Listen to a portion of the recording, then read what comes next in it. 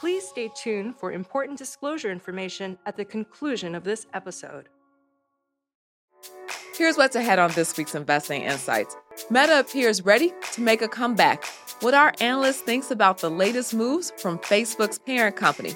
Plus, we look at 3 dividend stocks popular with income investors, and a new way to invest rippled through the financial markets 30 years ago.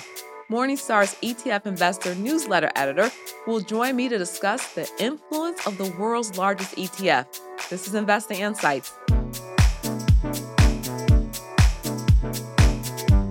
Welcome to Investing Insights. I'm your host, Ivana Hampton, and let's get started with a look at the Morningstar headlines. Facebook parent company, Meta Platforms, appears well-positioned for a return to growth. The social media giant reported a better-than-expected fourth quarter, despite factors like currency headwinds and macro uncertainty. Both drove down revenue. Meta also appears to have improved ad conversions on its apps. For example, that could include users clicking on an ad, watching a video, or buying something off an ad. And that is likely to raise demand from advertisers and lessen the impact of Apple's privacy policy on revenue. Meta's network effect remains intact as it saw daily and monthly user growth. Morningstar is pleased with management's effort to bring costs under control while accelerating revenue growth.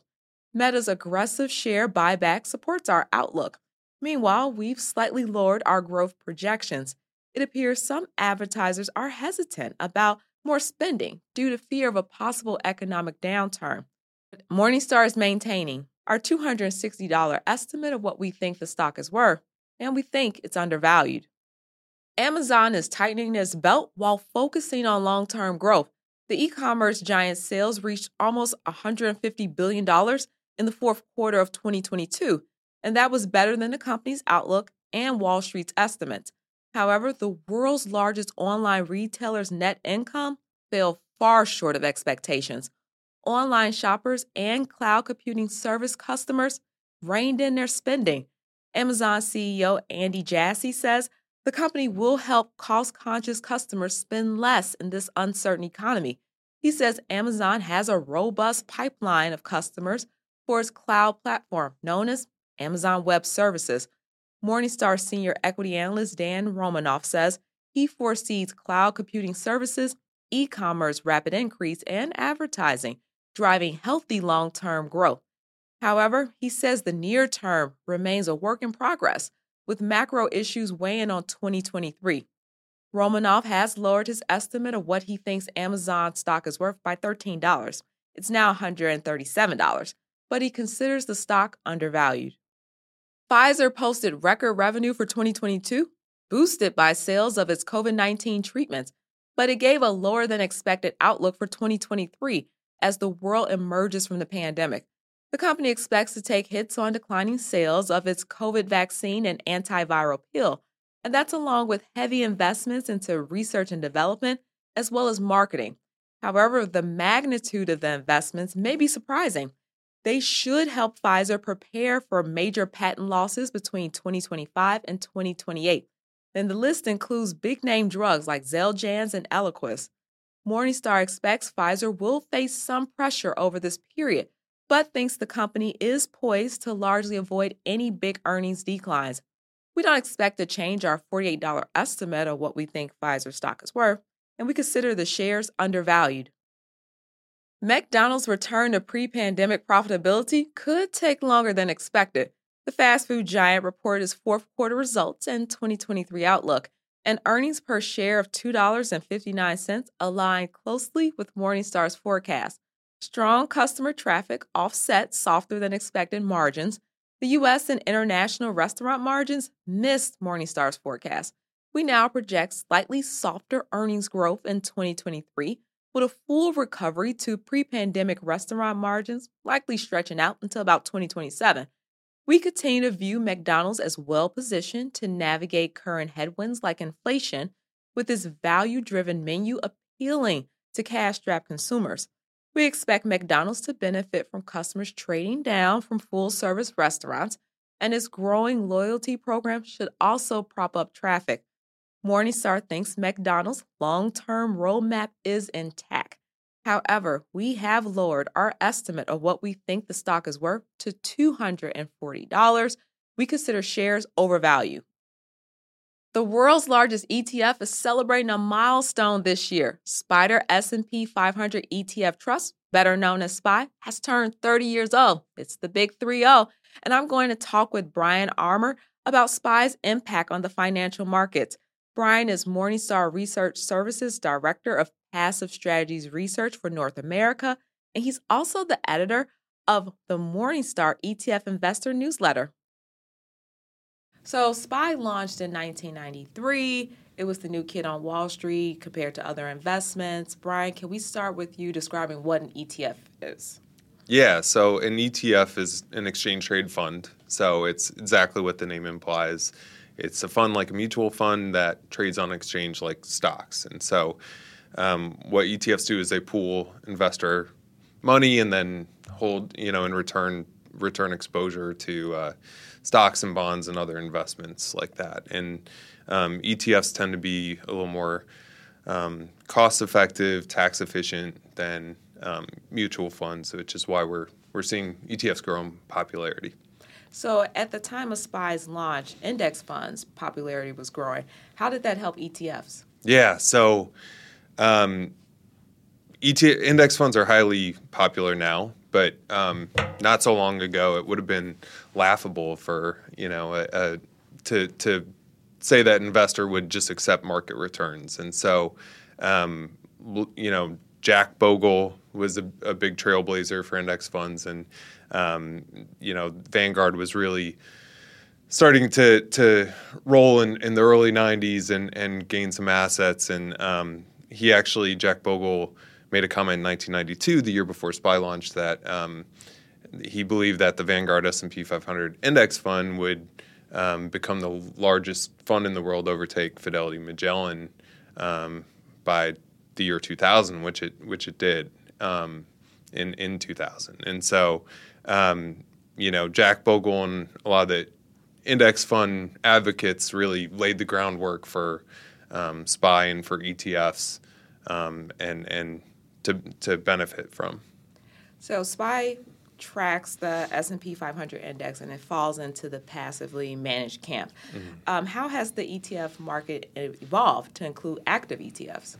Yeah, so active ETFs have been around for a long time, but because of the way they started that we were just talking about, ETFs are more synonymous with passive investing, but active ETFs have been more of a niche part of the ETF market. And so, what we've seen in recent years is that in the last 3 years, basically, regulations changed, and we've seen a couple big asset managers of active mutual funds come over to the ETF space and launch their first active ETFs. And so that's Dimensional Fund Advisors, Capital Group, and T. Rowe Price, for example. And they all launched their first ETFs in the last 3 years, and so we've seen active ETFs make a huge push forward. And so they're only about 5% of the ETF market today, but they're growing at a faster rate than the rest of the ETF market. So SPY's influence has spread over the last 30 years. Where does the ETF market stand today? Yeah, the ETF market's booming. So it sits at about $7 trillion of assets under management today, and it's growing at a fast clip. And so one of the big offerings that ETFs have is they basically have thousands of strategies in the U.S. alone that cover every asset class, active, passive, anything any investor could ever want. And we've seen a big shift from mutual funds to ETFs, so that growth in assets is only going to continue. In 2022, mutual funds lost about $1 trillion in net outflows, and ETFs, on the other hand, took in $550 billion. So there's a big shift from mutual funds to ETFs. So we're talking about the big ETF market, but what's made SPY in particular so successful since its debut? Yeah, so SPY has been really successful in 3 different ways. Like, number one, attracting assets And like I said, a lot of that goes back to sort of the burgeoning index fund market and being an extension of that. But it was a novel product at the time. It was the first ETF launch in the U.S. and so that's really helped. But also in terms of performance, it like the Vanguard S&P 500 index fund, it tracks the S&P 500. It has a low fee, and that's all it really took to outperform competitors. And in terms of U.S. stock funds that existed in 1993 when SPY launched, until the end of 2022, SPY was in the 6th percentile overall in terms of performance, and so that's a huge boon to ETFs and for SPY, and it really sort of set the tone for ETFs and made them a viable investment strategy.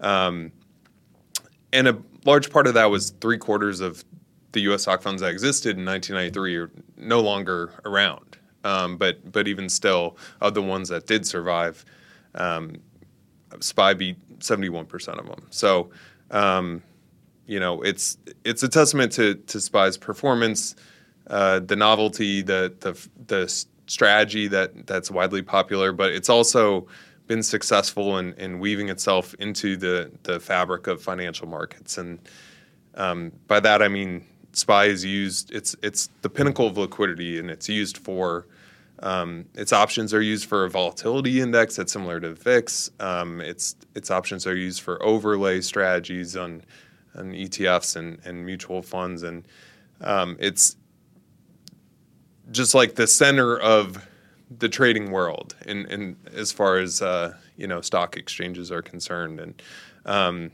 for example, the Vanguard S&P 500 ETF, which is ticker VOO, it's catching up in terms of assets to SPY. It's pretty close, not quite there, but SPY trades 20 times more per day than VOO. So it's getting some competition as we sit here in 2023. Well, what do you think the future holds for SPY? Yeah, so for that reason, the fact that it's such an integral part of financial markets, I don't see it going away for the foreseeable future. But like all new inventions, there are flaws that other newer competitors might not have to deal with. And so one of those is that SPY is actually a unit investment trust, which most ETFs are not. And so what that means is they can't reinvest dividends or do securities lending to help reduce costs for their investors. And so it does put them at a slight disadvantage, but even bigger disadvantage is their fee of 9.5 basis points, which is low overall, but their S&P 500 ETFs for 2 or 3 basis points, like VOO or the iShares S&P 500 ETF, which is ticker IVV, and so VOO and IVV are sort of hot on SPY's tail, and so I expect one of those two ETFs to be the world's largest ETF in the next few years. Well, we'll just have to wait and see. Yeah. So SPY holds the title as the world's largest ETF, but it's not the world's first, right? No, it's not the first. And a lot of people, they don't know this, right? The first ETF was actually launched in Canada in 1990, and so just want to give a shout out to Canada for coming out the first ETF. It was a TIPS 30 index ETF. So it's the best thing to come out of Canada since Jonathan Toews, for any Blackhawks fans out there. Oh, my goodness. We can have a whole conversation about that. Yeah. But Brian, thank you for joining Investing Insights today for your insights on SPY. Yeah, thanks so much for having me. You may be looking for some ideas to generate investment income. Here's Morningstar Investment Management's editorial director, David Harrell, with this month's 3 dividend stocks. Hi, I'm David Harrell with Morningstar Investment Management.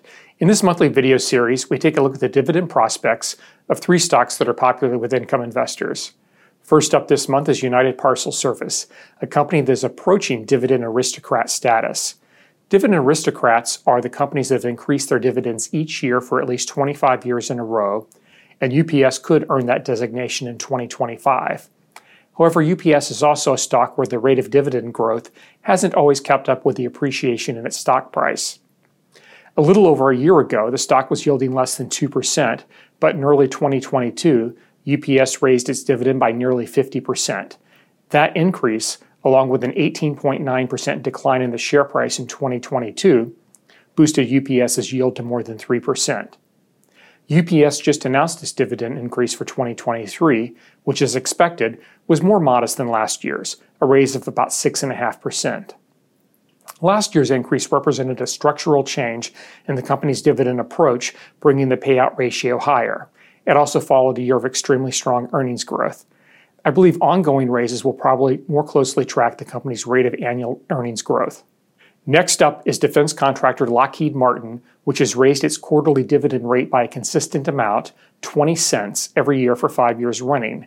However, that also means the increases have gotten smaller on a percentage basis. Still, the most recent raise represented a 7.1% increase, and 5-year annualized dividend growth is a healthy 9.4%. But Lockheed is another example of how dividend growth can lag stock price appreciation, resulting in a lower yield. The stock currently yields around 2.6%, down from 3.1% a little over a year ago, thanks to the stock's strong price return, nearly 37% in 2022. Finally, Paramount Global was formed by the reunion of Viacom and CBS and rebranded as Paramount Global in early 2022. Full disclosure, I don't own this stock, but my spouse does. While Paramount trades at a large discount to fair value and currently provides a yield of more than 4%, future dividend growth could be minimal. Morningstar analysts note that the combined firm will invest more aggressively in creating content and in revitalizing the cable networks in Paramount Studio, along with paying down the debt load. Management has made no mention of the dividend or possible increases to it in the 3 earnings calls held since the merger. And the current dividend represents more than half of consensus earnings for 2022, which will be released later this month, and a larger percentage for fiscal 2023. To me, this doesn't seem promising for any near-term dividend increases. I'm David Harrell with Morningstar Investment Management. Thanks for watching, and we'll see you next month. Thanks, David. Subscribe to Morningstar's YouTube channel to see new videos about market news, personal finance, and investment picks. Thanks to podcast producer Jake Bankerson. And thanks to all of you out there for tuning into Investing Insights. I'm your host, Ivana Hampton. I'm a senior multimedia editor here at Morningstar. Take care. This recording is for informational purposes only and should not be considered investment advice. Opinions expressed are as of the date of recording. Such opinions are subject to change. The views and opinions of guests on this program are not necessarily those of Morningstar Inc. and its affiliates.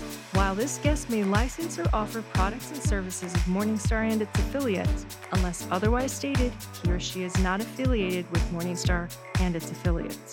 Morningstar does not guarantee the accuracy or the completeness of the data presented herein. Morningstar Research Services is a subsidiary of Morningstar Inc. and is registered with the U.S. Securities and Exchange Commission. Morningstar Research Services shall not be responsible for any trading decisions, damages, or other losses resulting from or related to the information, data analyses, or opinions, or their use. Past performance is not a guarantee of future results. All investments are subject to investment risk, including possible loss of principal. Individuals should seriously consider if an investment is suitable for them by referencing their own financial position, investment objectives, and risk profile before making any investment decision.